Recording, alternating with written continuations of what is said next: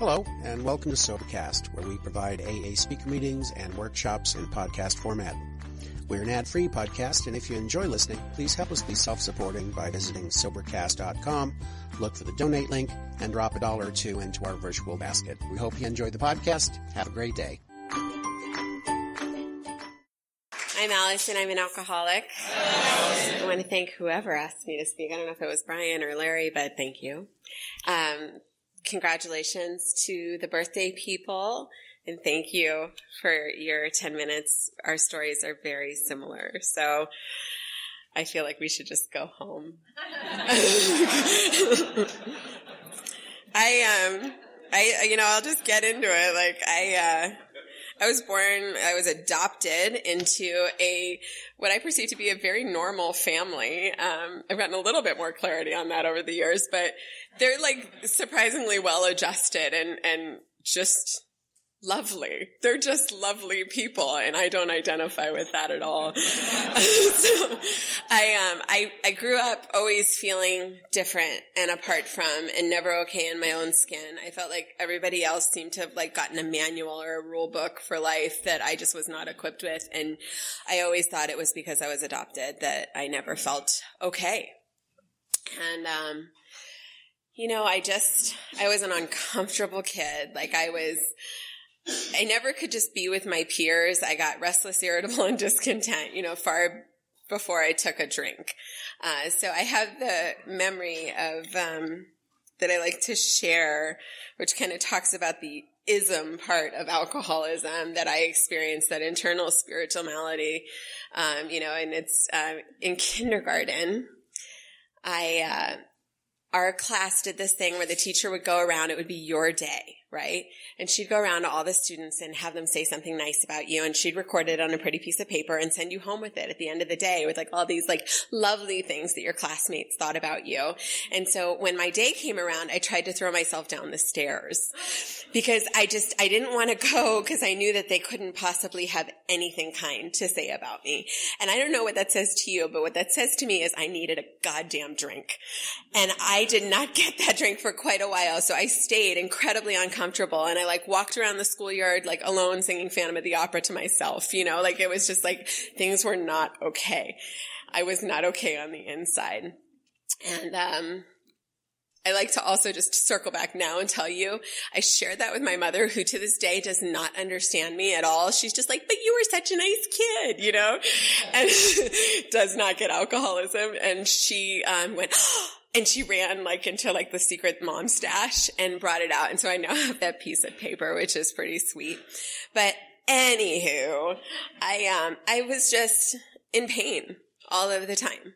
I was in pain all of the time. And my parents were very overbearing. And I never had an opportunity to kind of raise hell until the stars aligned and everything came together one magical weekend when my mother went to Vegas with her mother and the girls. And my sister was still in school. She was in high school at the time. And my father was working, and so he went to work, and my mother gave me $200 for the week she was going to be gone to allegedly take care of myself because we knew that my father wasn't going to help there, right? And I was on spring break.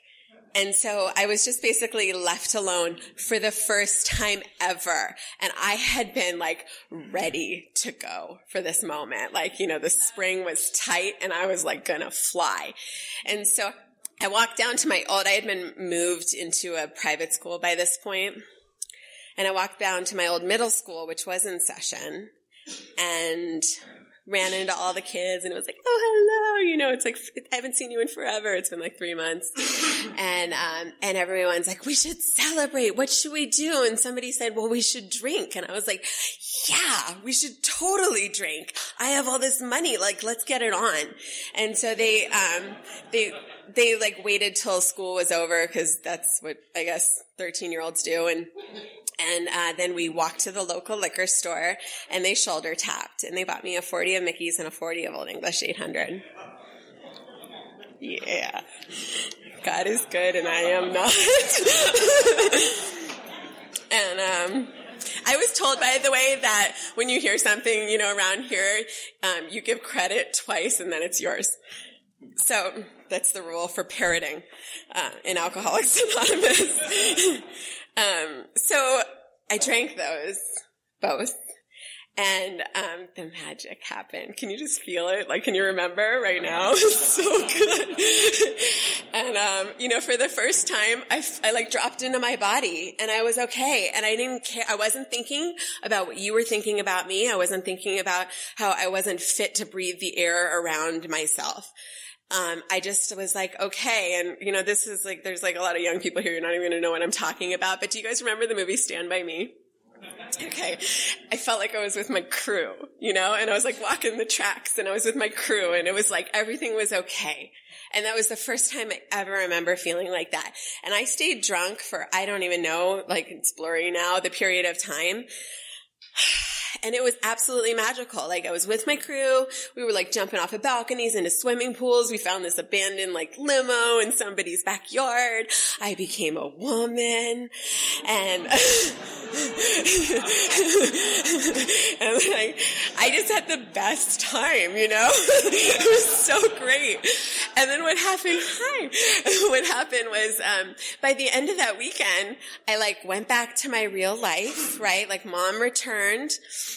And I had told my sister everything I had done. I was so proud of myself. Like, I just need you to know I've grown up.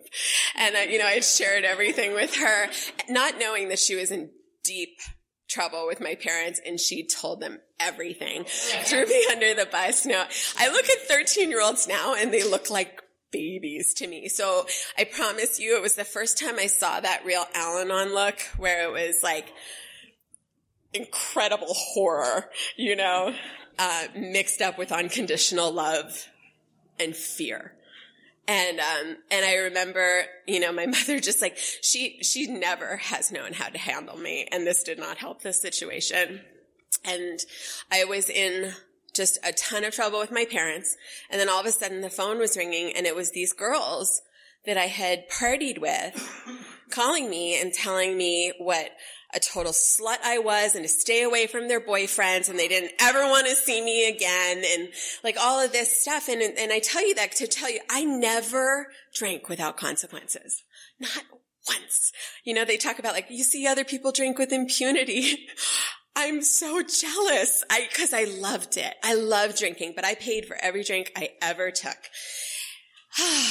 So my parents decided to institute a geographic for me. Like, all right, we got to get Allison out of LA. And my father retired. They're older. He retired. And so we decided, we were going to move to New Jersey. And, is it?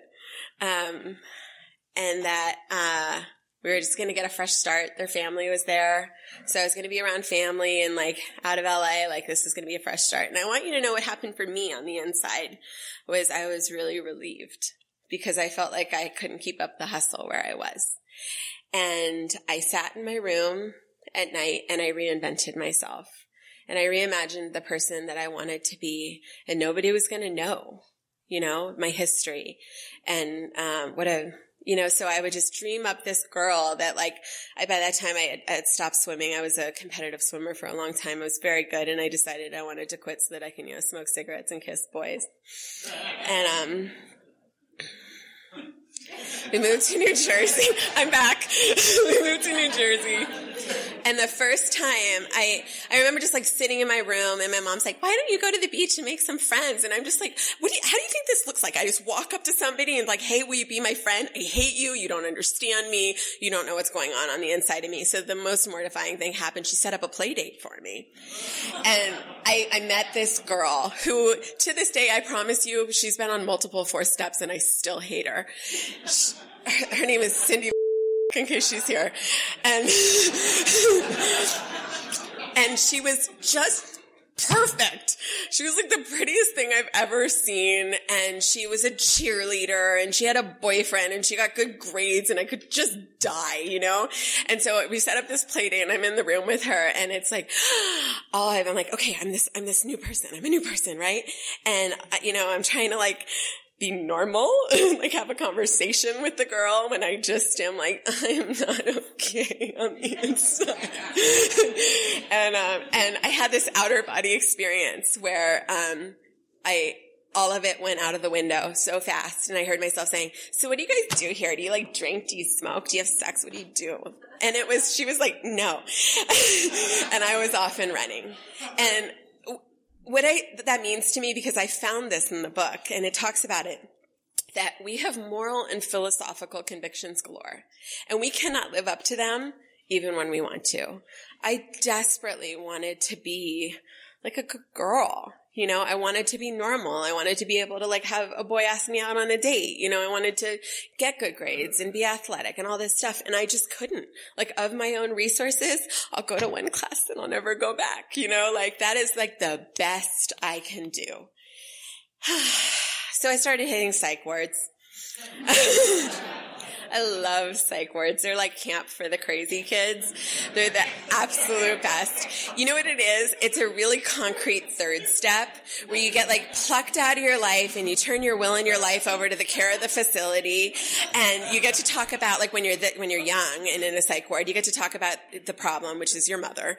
And, you know, you get to like just really just like soak up being out of the system that thinks you should behave in a certain way. Cause I promise you, I cannot. I do not have the resources to pretend like I'm okay through an 8-hour school day. I just can't.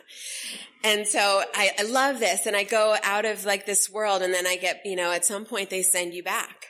Like you can't just stay there. Like I wasn't, you know, substantial enough to actually stay there. And I would get, you know, sent back to high school and try to pretend like I was okay. And I just wasn't. And, you know, if you were to go back and talk to my classmates, they would probably report I was well liked. They would probably say that I'm a little bit aloof. I could never stay in one place. You know, I had to like go from group to group and just keep moving because I cannot stand that restless, irritable, and discontent, like to stay in one place. I can't look at myself in the mirror, let alone you looking at me. Like I have to go. And, you know, it wasn't like I had that first drink and that I just drank every day. That wasn't my story. I don't think I actually knew that was a possibility, number one. And like I said, I was in such a strict family, but I promise you, I drank every chance I could get. And it's only really through the rooms of Alcoholics Anonymous that I've put together my story, because it took me a year sober to realize that the first time I drank, I blacked out. Alcoholics Anonymous taught me what blackouts were. It never occurred to me that it was a problem that I lost time. It just seemed like a benefit. And so I started doing this, you know, like drinking thing. And I remember a party that I was at in high school. And I was so physically drunk, I could barely stand. And I'm in the bathroom performing, you know, some ungodly act or very godly as the case may be, with a boy that I would have preferred ask me out like on a date. But that's not how I operate. You know, I end up in the bathroom with him. And I'm so drunk, I can barely stand. And my head is telling me exactly what it's thinking about me. You know, like it's just letting the dialogue go. And what I've learned in Alcoholics Anonymous, because I didn't understand this at the time, is my drinking had already stopped working. And I was in a really dire space. I started being pretty suicidal by 11. And it's not like a great suicidal. It's just the like wimpy, I wish I had never been born at all suicidal. I wish, like, I was jealous of people that could actually try to commit suicide, if that talks about my mental health. And, you know, I have a friend in Alcoholics Anonymous who talks about a similar thought pattern. He's like, yeah, I was the like, go to sleep, tie a noose around your neck and hope it would snag on something kind of suicidal. That's me. And so I did the psych ward thing, and then I would go back and I'd drink and I'd try to be okay, and I just was never okay. But I knew that my mother was the problem. And so I got the opportunity to go to college, and I wanted to come to San Diego. I had gone to a swim camp at USD when I was young, and based on nothing else other than I remember the campus being very pretty, I decided that that's where I wanted to go. And we came out here and we did the campus tour, and like a plan started formulating. You know, it was like, I'm going to get away from my mother. I should go to this school because it's Catholic and they're going to think I'm good, but it has a gay and lesbian club. And I thought at the time I was a lesbian, but it turns out I'm just a slut. And,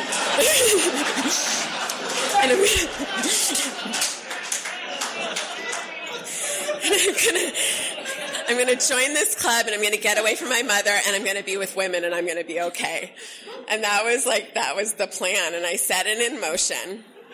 So I came out here to USD, and the exact same thing happened. I moved the day after graduation, and I sat in my room again, not recognizing the pattern, I assure you, and I reimagined who I was. I reimagined my life, and I decided I wanted to go to college, and I wanted to be okay, and I wanted to like get good grades and be an athlete and do all this stuff. And I got to college, and literally first night off and running, same behavior, could not do anything different. And I remember at one point I was suicidal. You know, I was drinking as much as I could. It wasn't working. And I was on the phone with my cousin complaining about my mother and how she was the problem. And she was like, hey, Al, look around. Your mom's nowhere to be found. Like you've been at school now for 4 months. Nobody's checking up on you. Maybe the problem's you. You know, and God, and it was true. And it was like, I didn't like have an amazing revelation that day, but you know, when those little like truth darts hit you and it just like resonated in there, and it was like, oh crap. Now I should back up and tell you, I have always been brutally honest with like psychiatrists, psychologists, like doctors in general. I want to just like bare my soul to you, and I want you to tell me what's wrong with me, because I don't know, but I certainly know that I'm not okay. And so I had a psychiatrist and a psychologist at this point. I had a somewhat legitimate suicide attempt, and I had formed those relationships, and so that was in play. One more drinking story. My girlfriend from high school, my best friend, is one of those like really normal people that just functions without seemingly needing help in the world. I don't get it. And she had come and saved up money and bought herself a plane ticket to come visit me in San Diego. And so we weren't 21, so we headed down to Tijuana. And I left her there, you know, and that's really it about the story. But I was a bridesmaid in her wedding, and she was a bridesmaid in mine. So yay, AA, healing. She's okay, by the way. So was I. So I started dating this boy, and by this time, I had a best friend freshman year of college, and he was really my drink in some ways. Like he stepped into my life, and we just became like, barnacles on each other, just besties. And he lost his scholarship and had to go. And when he lost his scholarship, I was devastated. I had nothing, and I had no plan. And that's when I became a raver. And it saved my life because it introduced me to non-approved AA substances, which kept me alive for the next 9 months, and awake for that matter. And I was very tired. And so I started dating this boy, and he was getting in the way because he's like, what are you doing? Like, this is like not normal. And he just like loved me and adored me, and I just needed you to go over there so I could get it on. And so I broke up with him, but because I'm not honest or courageous or have the ability to speak to my own feelings in any way, shape, or form, I told him we were just on a break so that I could go on a good run. And that we would get back together on Valentine's Day of 2000. This was the plan. And so I proceeded to go on a really good run. And on February 13th, the day before Valentine's Day, I'm walking into my dorm room at 8 a.m. and he's walking in from the other directions with roses and donuts because he wanted to surprise me. And why would it be a surprise if he showed up when he said he was going to? And I don't know what you look like when you're coming home at 8 o'clock in the morning, but I looked like what you think I would look like. And I saw that Al-Anon look again, that just disgust, terror, and unconditional love. And it unmanned me. It just pulled my covers entirely. And it was what do they call it? The moment of clarity, where I was able to look down and have this rush of information process in my brain, where I saw how I had been trying to stop and couldn't. About how, I heard it said in a meeting when I was pretty new, I just lost my hustle. I lost my hustle. I couldn't pretend like I was okay for 1 second. By the way, I thought I looked so smoking hot. I was, like 60 pounds lighter than I am now. And I was really enjoying that. But when I looked down in that moment, I realized that I was completely emaciated and I had open sores all over my body and I was using Sharpie for eyeliner. Look good. And like all of this data points like came together and like fired, and it was like, I'm not okay. I am not okay. And I told him, I was like, I'm going to go to rehab. I'm going to go to rehab. And so I called this psychiatrist that I had been seeing at the time. And I told him everything that was going on. And he's like, well, you're an addict and an alcoholic and you need to, well, first of all, you need to go get checked out at the hospital because I was having chest pain. And then we're going to get you in rehab. And my parents were at like a family function in Ohio, of course. And I needed to call them and let them know to like get them enlisted in this process. And again, because I'm not courageous or forthright, I called my mother's twin and told her so that she could call my parents. And I'm sitting in the dorm room just waiting, and the phone rings, and I know it's my mother. And I was so ready for her to just rip me a new one. You know what I mean? Like I was expecting to pick up the phone and have her just tear into me. And what happened was I picked up the phone, and my mother and my father were on the phone, and they were crying. And they said, we love you. We're so sorry you've been going through this. We're flying out right away, and we'll do anything we can to help you. And it just further pulled my covers. Like I wasn't expecting that. And so the boyfriend came back and he drove me to the emergency room. And when the doctors would leave the room, I would do lines off the heart monitor. Because I had some left, right? You don't go to rehab with some left. And so I was a little chatty. And when they asked me, they were asking me questions like, well, do you ever think about killing yourself? And it's like, well, of course I think about killing myself. I'd love to die. I've always just fantasized about doing it, but I've never had the balls to just pull the trigger. And like, they were like, psych word. And it was my first time going to an adult psych ward. And it wasn't until I was in the ambulance that it hit me. And I had that like alcoholic, like, I think I've overreacted, thing. And they took me in and they did the intake, and it was brutal. There was like a strip search, and I felt very violated. And then they put me in the gown with the open back, and I was teeny tiny. I was shredded to pieces. And they walked me through the like open area, whatever that is called, of the psych ward. And there were like actual crazy people there. And right as they're about to take me into the observation room, I heard my future roommate snoring loudly, and it just set me off. I freaked out and I started fighting. I started trying to run, and it was like a scene out of a movie. There were 4 orderlies. I'm kicking and screaming and fighting and biting, and they threw me in the room, and they wouldn't give me any tissue. Don't know what that was about. So I'm using the sheet as tissues. My tongue split open in about 4 places. I'm just like super dehydrated, just like crying snotty tears. Bryce loves it when I say snotsicles. And, just freaking out. And then what happened was I slept it off. I ended up going to sleep for like the first time in God knows how long. And I woke up, and the ego has amazing recuperative powers. And I woke up in the morning and I got to have a phone call. So I called the boyfriend. And I was like, baby, I love you. Here's where my car keys are. This is the plan. You're going to drive through the wall. And we're going to go down to Mexico, and I'm going to marry you, and I'm going to have your babies. And he's like, yeah, so Al, I think this might be a good idea. And like, maybe you should stay. And it was like, oh crap.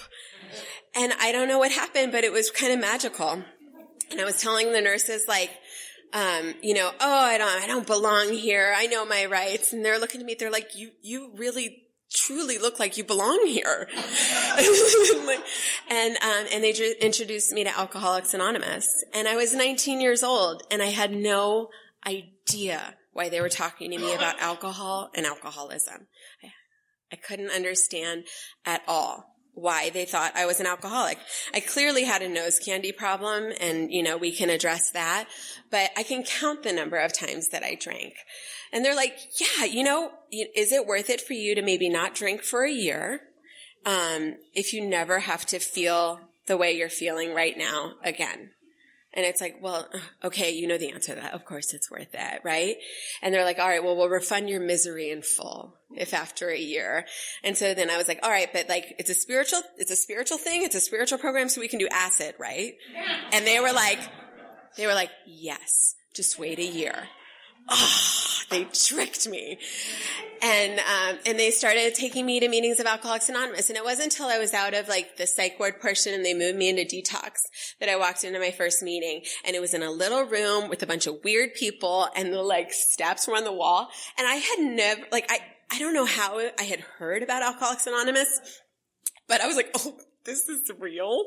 And they're like, hi, Bob. And I'm like, oh, this is really bad. But what also simultaneously happened to me is I listened to them and I was like, all right, I'm in. I got no other plan. And I was beaten and I was desperate. And so if you're new here, I hope you're desperate. I hope you have the gift of desperation. And I don't know about you, but I am a phenomenal starter. I can't finish anything, but I am a phenomenal starter.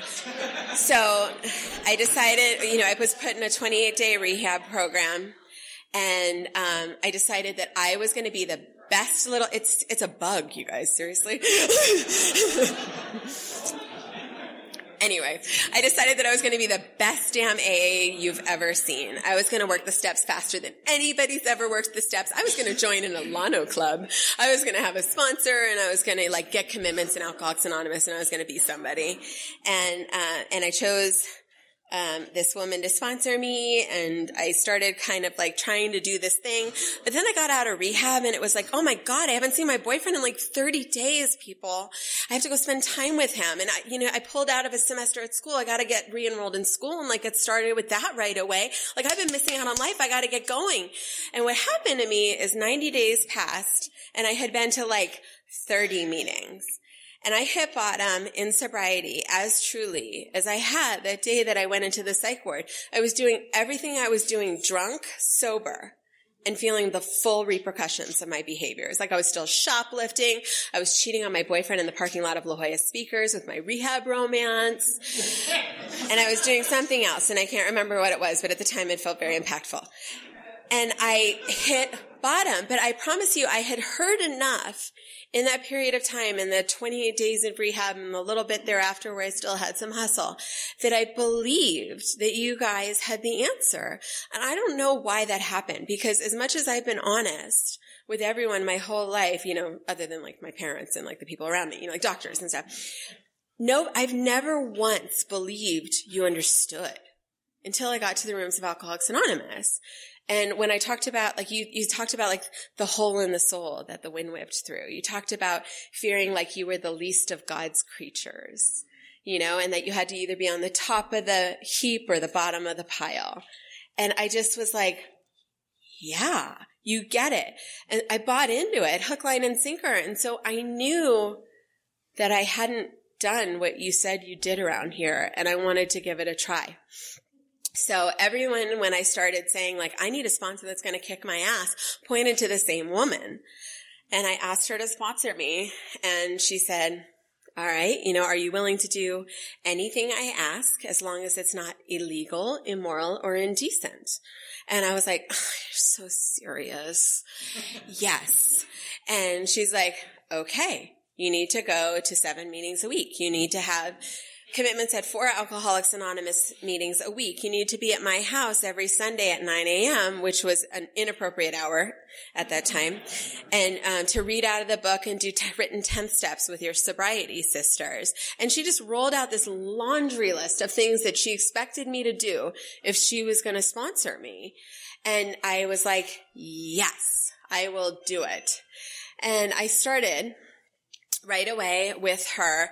And when she gave me my year token, she told me that she didn't think I was going to make it a week. And, I don't know what happened, but I fell in love with Alcoholics Anonymous, and I started learning about alcoholism, and I started understanding how I suffered from the disease of alcoholism. And in the beginning, I had to trade words and do this, he for she, drugs for alcohol, all this stuff. And over time, it all went away. And the truth of my alcoholism and that internal spirituality and what happens when I take the first drink and the things that it sets in motion, I understood that to be my truth. And I'm so grateful that I did. I worked the steps with her, and it took me a long time. I think I was still on my 4th step when I got it, turned a year sober. I was not a quick study by any means. I did get really involved in service in Alcoholics Anonymous. Whatever you are, there's a place for you in AA, and I'm a nerd. Hardcore nerd. So I fell in love with the business committee meetings in Alcoholics Anonymous, and I joined the central office business committee and was stoked that they presented the financials to me and the board, I know it's sad, but that's my truth. And I loved doing the phones. I was laughing. It's my first date with my ex-husband was answering phones at AA Central. If anyone remembers the black couch, it's seen some shit.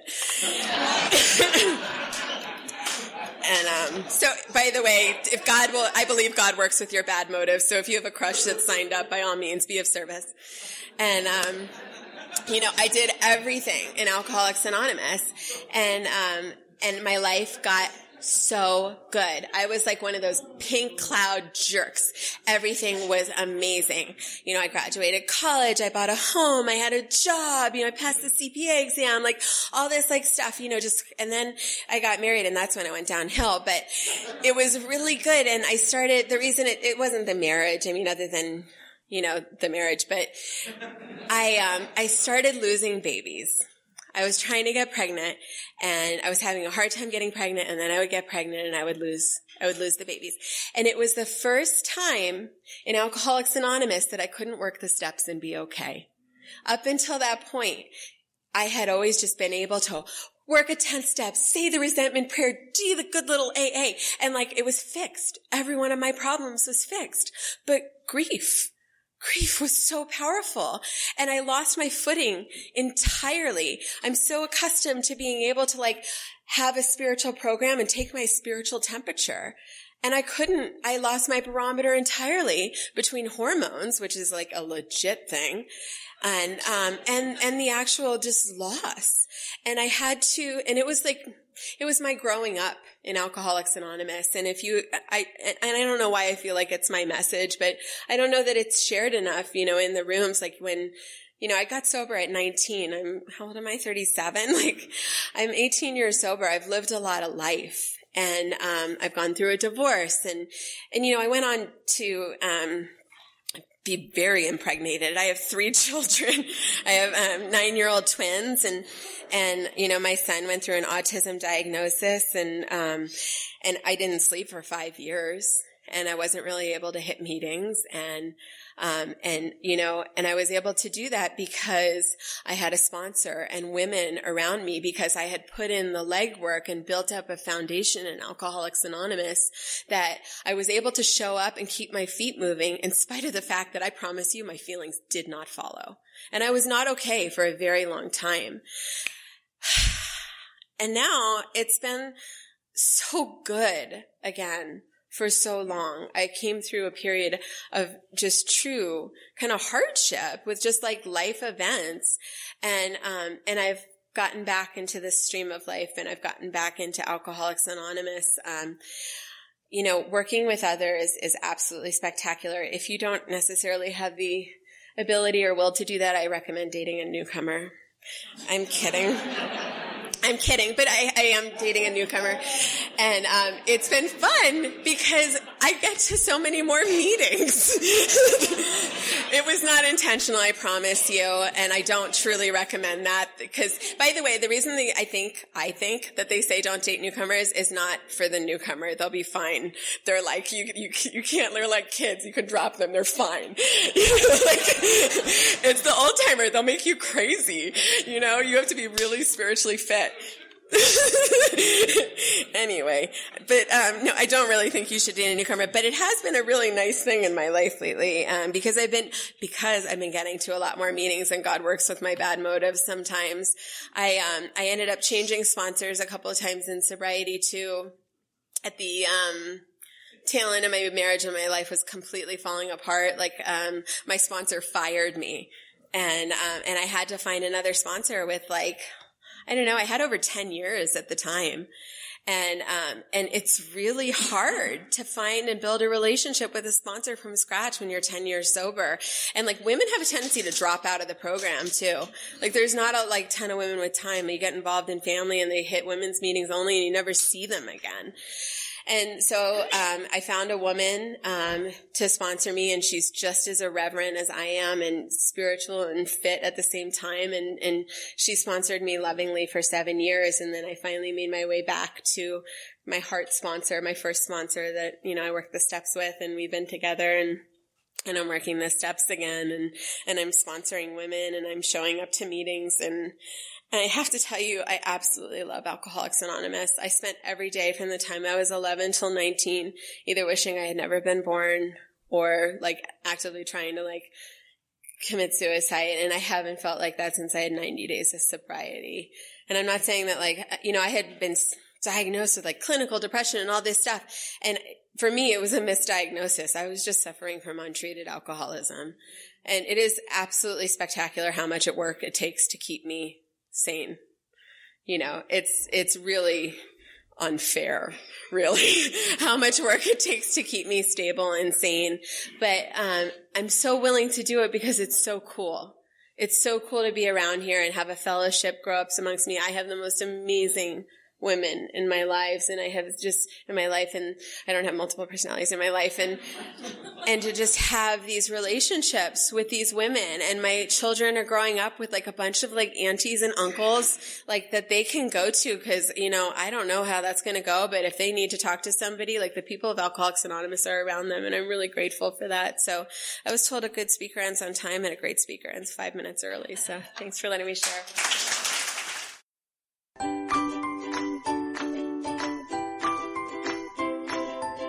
Thanks for listening. I hope you enjoyed the podcast. Sobercast is ad-free, and we'd like your help in order to keep it that way.